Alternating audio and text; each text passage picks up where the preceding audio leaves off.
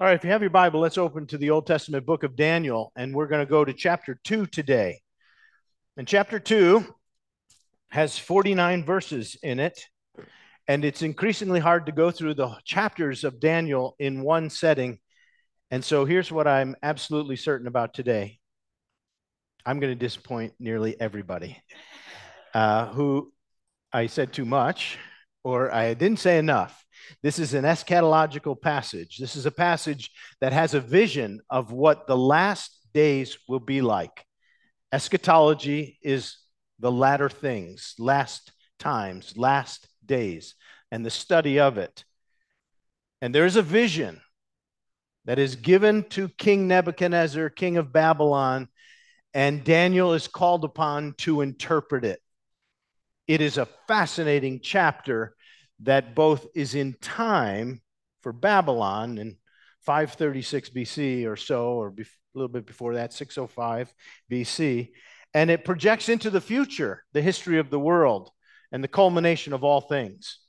As you might imagine, we're not going to be able to get into every single detail of this chapter, but I hope that we'll get the flow and what God wants us to have this morning.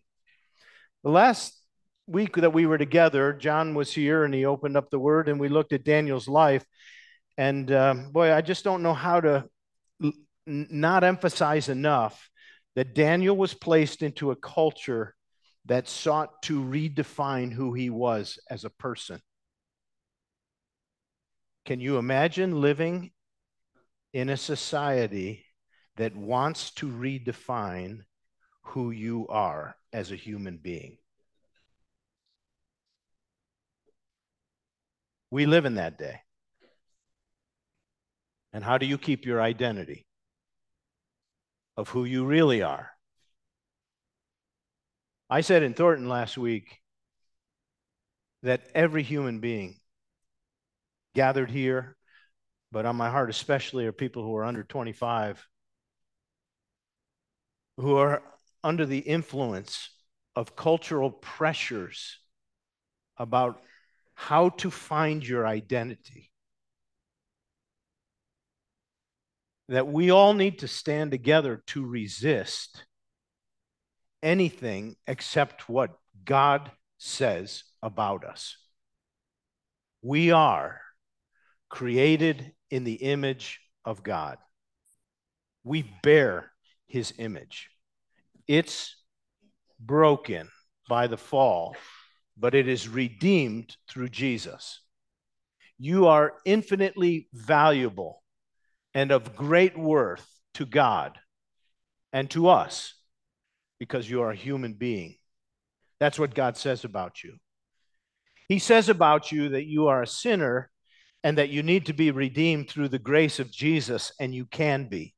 And all your sins can be washed away, and you can be to God, his own son and daughter, whom he loves and whom he embraces and to whom he will give eternal life.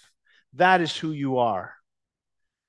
We live in an indoctrination camp, just as Daniel did. He had to learn a new language, new courses of study that included astrology and the occult. He was given a new name. His whole world was ripped away from him, and yet he stood in that place, knowing his God, loving his God, following his God. He is a model for us today. What we find out in chapter 1, in verse 17, is that God was with him. It says there, as for these four youths, his three friends, God gave them learning and skill in all literature and wisdom, and Daniel had understanding in all visions and dreams. We're just told that Daniel was given this capacity from God that is going to come into play here in chapter 2 as we enter the second week. God gave him the ability to know that. And now we're going to get into the chapter 2, where the king, Nebuchadnezzar, has taken these captives and re-educated them, and now they're serving him. And we find in chapter 2, verse 1, in the second year of the reign of Nebuchadnezzar, He had a dream. His spirit was troubled, and his sleep left him. And the king commanded that the magicians, enchanters, and sorcerers and the Chaldeans be summoned to tell the king his dream. So they came and stood before the king, and the king said to them, I had a dream. My spirit is troubled to know the dream. And then the Chaldeans said to the king in Aramaic, O king, live forever. Tell your servants the dream, and we'll show you the interpretation. Sounds fair and unverifiable? And the king said, the word from me is firm. If you don't make known to me the dream and its interpretation, you'll be torn limb from limb, and your houses will be laid in ruins. But if you show me the dream and its interpretation, you'll receive from me gifts, rewards, and great honor. So show me the dream and the interpretation. It's clear. And they answered a second time and said, well, let the kings tell the servant the dream and we'll show you the interpretation. And they go back and forth together, and they're just certain if you tell us a dream, we'll make up an interpretation for you and it will be known. And the king is putting them to the test. And he's going to destroy them all if they can't. It is the content of the dream, the vision that God is going to give to Daniel. But in verse 10, you'll see that the Chaldeans answered the king and said, there is not a man on earth who can meet the king's demand. For no great and powerful king has ever asked such a thing of any magician or enchanter or Chaldean. The thing that the king asks is difficult, and no one can show it to the king except the gods whose dwelling is not with flesh. Now, this is an impossible task. I love that the Bible puts an impossible task in front of God's people. It can't be done. They say it. The king probably knows it, and he's grasping for an answer, but only the gods could do this. You see that phrase? And their dwelling is not with flesh. And it wasn't until it was when Jesus Christ came into the world and the only true God became flesh and dwelt among us, and we beheld his glory. Glory as the only begotten of the Father, full of grace and truth. There is no God like our God. And they admit it. It is an impossibility. But I just want to remind you that when things are impossible, that's when God does great work. And you say, well, this is a massive impossibility. But this is where God is going to enter in. With God, all things are possible. Now, he doesn't do everything the same. In fact, I think we made the point last week that these events that happened in Daniel's life, I think it would be hard for us to press them to be normative and prescriptive. They are God entering into a world, but there are certain things that are absolutely prescriptive for us. They're descriptive of how God worked with Daniel, and we want to take them and put them into practice in our own life. When you face an impossibility, as was the case here, there is only one thing to do. You'll notice in verse 12 and beyond, the king was angry and furious and commanded that all the wise men be destroyed. And this is going to include Daniel. They're going to be killed. And so the decree went out. And the decree went out that this impossible task was going to be pressed in to every person in wise men. We didn't mention at the end of chapter 1, Daniel was thought to be by the king 10 times greater than all the others. So somehow the word about this requirement that you've got to tell me the dream, tell me what it means, is filtering now to Daniel in verses 12 and 13. Verse 14, we see Daniel's response. Daniel replied with prudence and discretion to Arioch, the captain of the guard, who had gone out to kill the wise men of Babylon. I love that verse. It tells us something about Daniel, who at a young age has both prudence and discretion. And he's able to answer in this moment in a winsome way. And something has happened in him. The ability to keep calm under a very severe trial and under pressure, and to think quickly and to exercise faith in that moment of crisis. These are the aspects of the prudence and discretion that Daniel had. God had given him this ability to listen carefully, to weigh the situation, to be calm under pressure, to be calm in the face of what seems impossible. Verse 16. Verse 16, and Daniel went in and requested the king to appoint a time that he might show the interpretation of the king to the king. So Daniel's like slowing everything down to the best of his ability, and he's going to show the king what this means. What does Daniel do next? Verse 17. Then Daniel went to his house, and he made the matter known to Hananiah, Mishael, and Azariah, his companions. And he told them to seek mercy from God, the God of heaven, concerning the mystery. Why? So Daniel and his companions might not be destroyed with the rest of the wise men.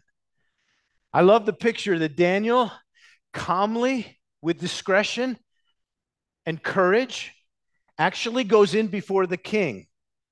King, I wish I had the whole conversation, but you said I'm 10 times better. Would you just give me some time? I need time, and I'm going to give you the vision.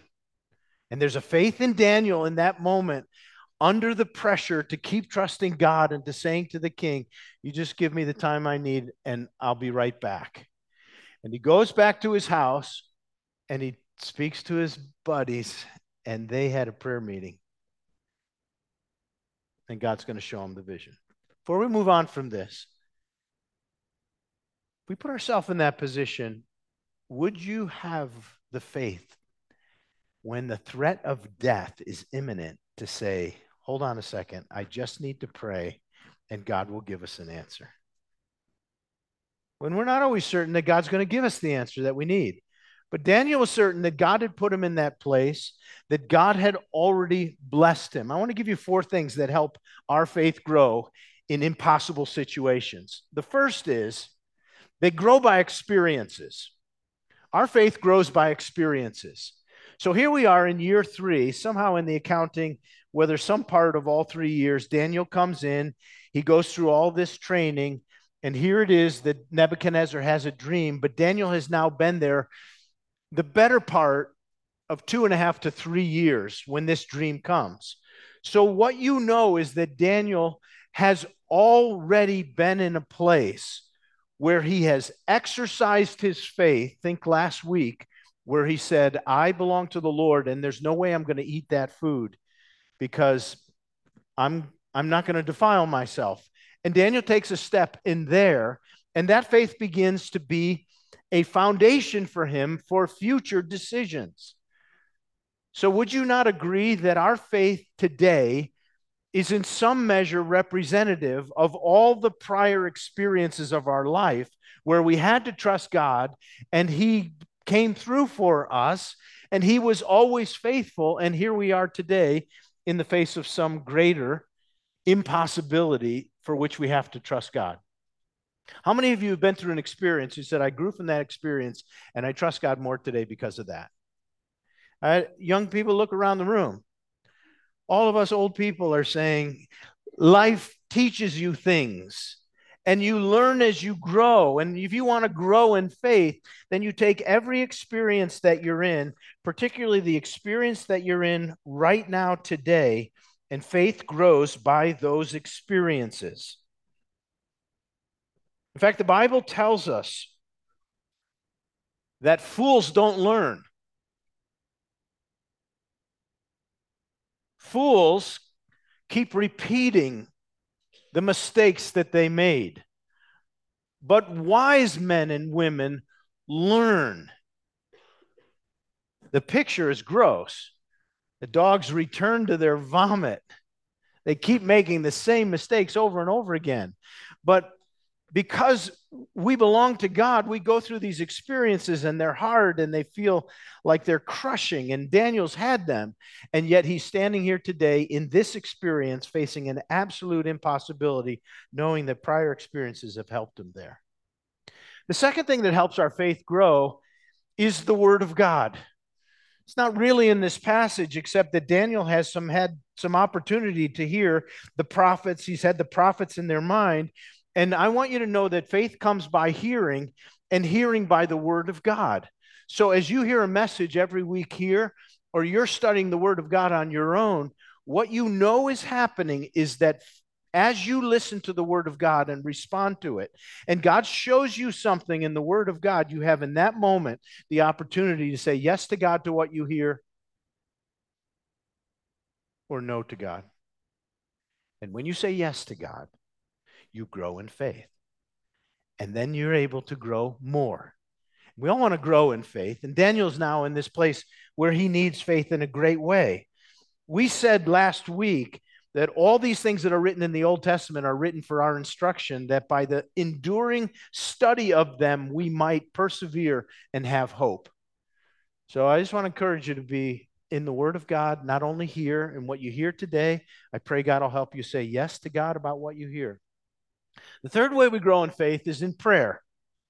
And the first thing Daniel does is he goes to prayer. David returned to his house and made the matter known to his friends, and he said, we need to seek the mercy of God. That's what we need more than anything else. And so they begin to pray. The first response is prayer. A lot of times our last response is prayer. I can't think of anything else to do, so let's pray. But what if our first response was prayer?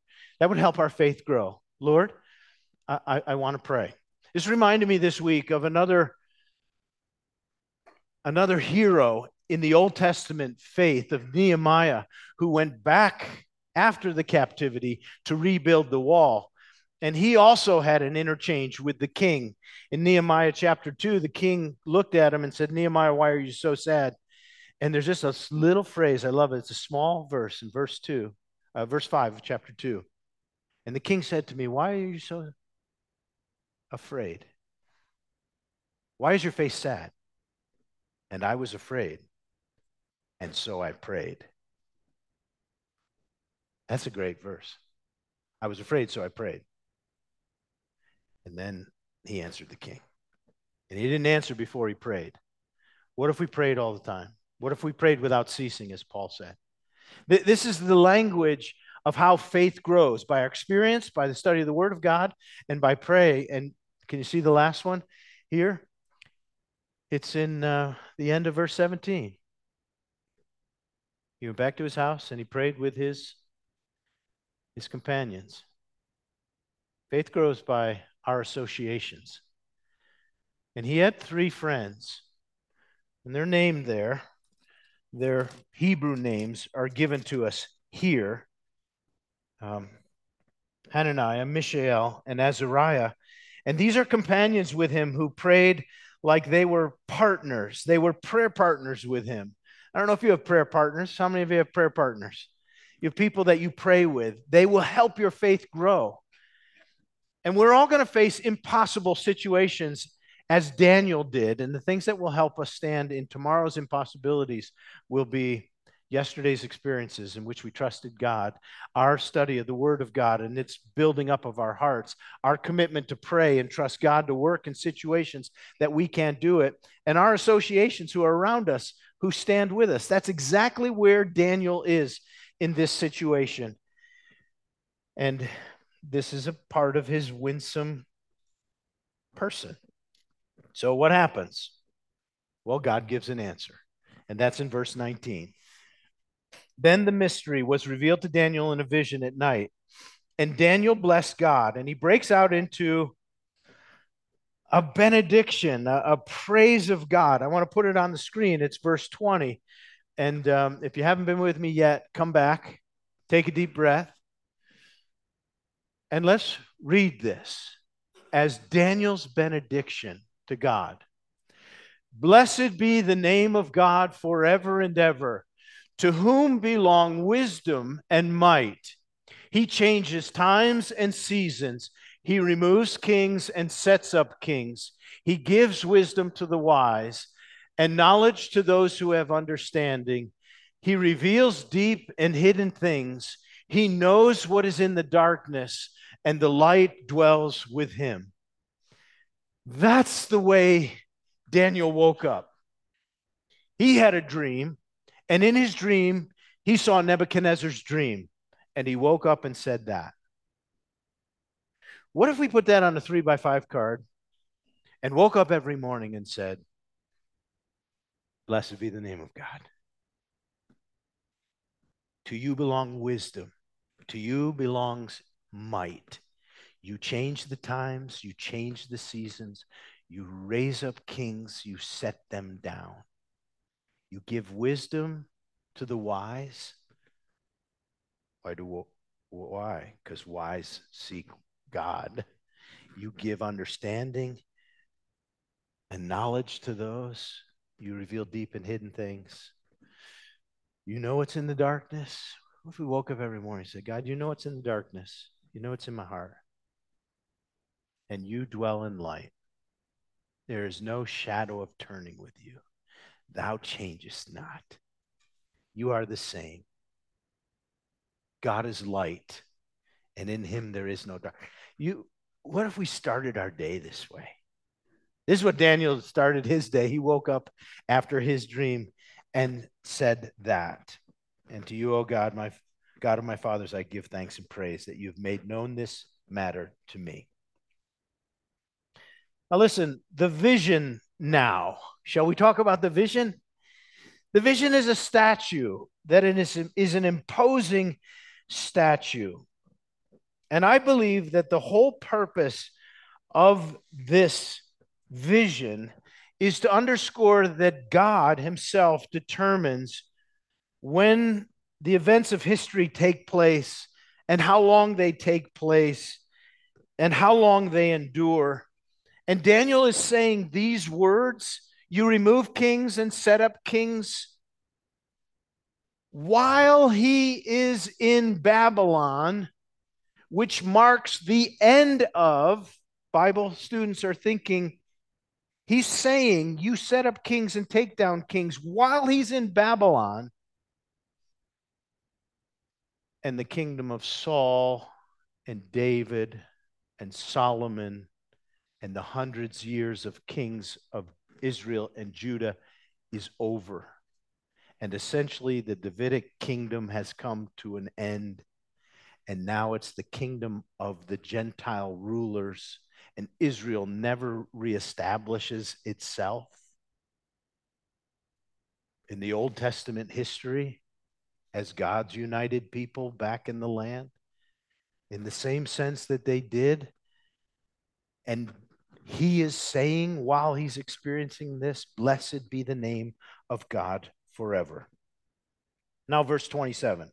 Daniel answered the king and said, "No wise man or enchanter or magician or astrologer can show the king the mystery that the king had and has asked for. But there is a God. There is a God in heaven who reveals mystery. And he has made known to Nebuchadnezzar what will be in the," I underlined it, "in the latter days." Now you get the tone of where this vision is going. There is a God in heaven who revealed to King Nebuchadnezzar by this vision what's going to happen in the latter times. That's the word eschatology, the end. It's the same idea here, the latter days. And so I think the ultimate purpose of Nebuchadnezzar's dream is to assert the sovereign rule of God over all the affairs of mankind and over all the kingdoms of the world. And it shows the growth of a Gentile domination in world kingdoms and powers, and how they were ultimately destroyed by the coming kingdom of the Messianic kingdom that will be established and will last forever. So let's look. Verse 31. Here it is. "King, you saw a great image. This image, mighty and exceeding brightness," verse 31, "stood before you, and its appearance was frightening. And the head of the image was fine gold, and the chest and the arms were of silver. In the middle and thigh were bronze. Its legs were iron, and its feet partly of iron and partly of clay."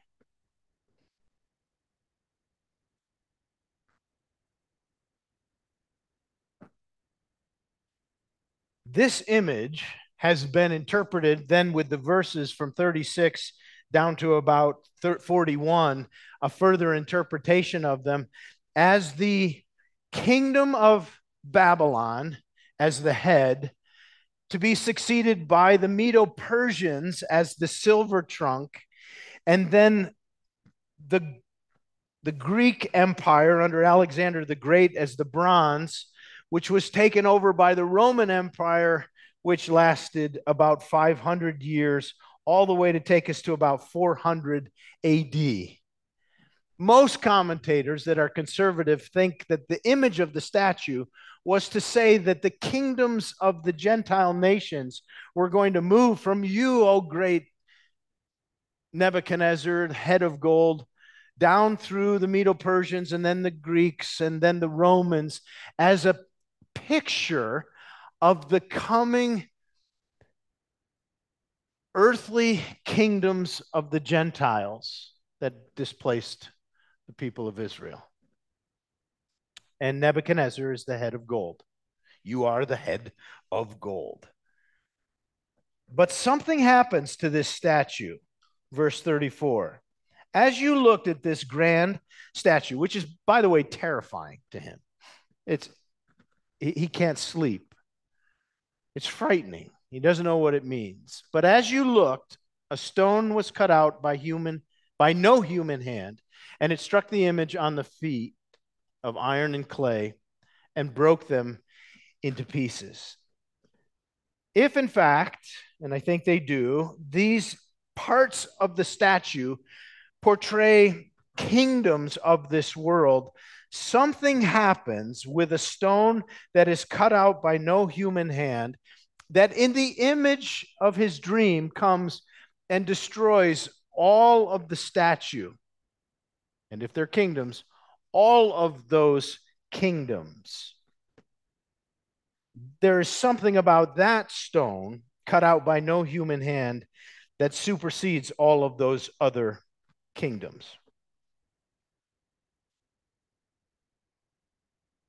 Verse 36 says, this is the dream. I'll tell you the interpretation. You, O king, King of kings, to whom the Lord God of heaven has given the kingdom, the power, the might, and the glory, into whose hand he's given, whether they dwell, children of men, beasts of the field, birds of the heaven, making you rule over all of them. You're the head of gold. That's you. And then the other kingdoms that follow. Verse 35 says, then the iron, the clay, the bronze, the silver, the gold, all together were broken into pieces by this stone that was cut out by no human hand. And they became as chaff of the summer threshing floors, and the wind carried them away, so that not a trace of them could be found. Well, if that vision comes to reality, when does that happen? That something comes and presses in on the kingdoms of this world so that they are fully destroyed and there is nothing left of them. Verse 35, but the stone that struck the image became a great mountain and filled the whole earth. Most commentators believe, and I'm among them, that this stone that is cut out is the coming messianic kingdom of Jesus, who brings an end to all human kingdoms and empires. And you're getting a glimpse in the book of Daniel, 600 years before Jesus even came, that this vision was going to tell the story, perhaps, of Gentile kingdoms that were going to come. And at some point, some great stone, the cornerstone, is going to come out of heaven, and all of the kingdoms of this world are going to be wrapped up and become the kingdom of our Lord and of his Christ, and he shall reign forever and ever. And everybody said, okay, some of you said hallelujah. Yes, that's right. And he shall reign forever. And we sing the hallelujah chorus. This is the picture of, I think, what we're seeing here in this place. Now, this is where some of you are going to be unsatisfied, because there's a lot of detail here. But let me just say what I think is happening. I don't think the prophecy purports to describe every one of the world powers that are going to exist, or tend to be exhaustive, but to describe the course of human history from the Babylonian captivity to the consummation of the messianic kingdom that is going to come when this rock comes to rule. You can notice in the image a deterioration and decline, that each part of the statue deteriorates in value and weight and power and becomes brittle. And I think that's to show clearly a little bit of the temporary nature of human earthly kingdoms compared to the eternal reign of God that will be forever and ever. And there's a marked contrast between the metals of the image and the uncut stone made without hands, which seems to indicate a transition from the human efforts of earthly kingdoms to the eternal kingdom of God, and what happens when the divine judgment of the final king comes to make all things right in earthly kingdoms. I think that's the picture of what's happening.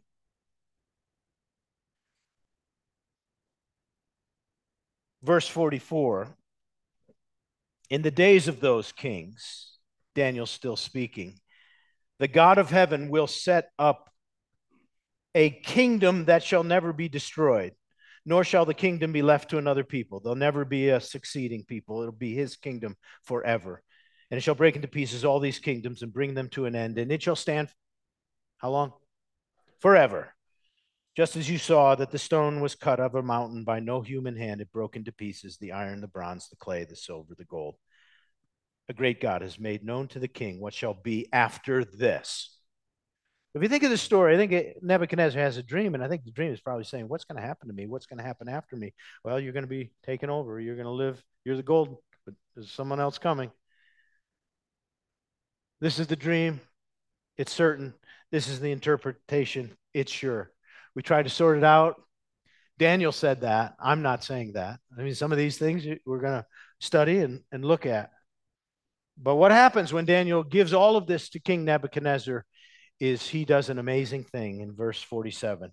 The king answered Daniel and said to him, truly your God is the God of gods and the Lord of lords and the revealer of mysteries, for you have been able to reveal this mystery. And I think inside his heart, he said, that is what I dreamed. I don't think he had a conversion. And he just bowed down before Daniel because Daniel represented the God who gave this answer. But what is true about his pronouncement is this: Daniel, your God is the God of all gods and the Lord of all lords and the King of all kings. And I'm reminded of what the New Testament says: every knee shall bow before him. And we will. So some of you are going to go away from here and you're going to sort out some of these eschatological nuances and have fun. But I hope all of you will look at the life of Daniel and say, this is a teenager who stood in the gap, drew a line, went to prayer. God met him in his prayer, and he stood with courage to say, this is how your kingdom is going to come to an end. And if it is true that there is a rock not made with hands that is coming out of heaven, a cornerstone that is going to come, then we know that the kingdoms of this world in all their decay are going to eventually become the kingdoms of our Lord and of his Christ, and he is going to rule forever and ever. When the Lord Jesus comes back, I think it's a picture of the return of Christ to establish his kingdom. You think about that, and may God help us live until it comes. Let's pray together. Oh, Father, thank you for the opportunity to look into your word and to see a man of faith in that spot who prayed, drew near to you. You met him there. And I pray for anybody who's facing something today that feels impossible and needs to be full of faith. I pray that your Holy Spirit will guide us to have hope because of the words that we've looked at today. And Lord, we thank you that kingdoms come and go. We're in a culture Feels like it's going. But you're in charge. You're in charge of the ones who are in charge. And I pray that we'll be able to live in the day in which we are faithful as Daniel was. Strengthen our hearts for this, we pray in Jesus' name. Amen.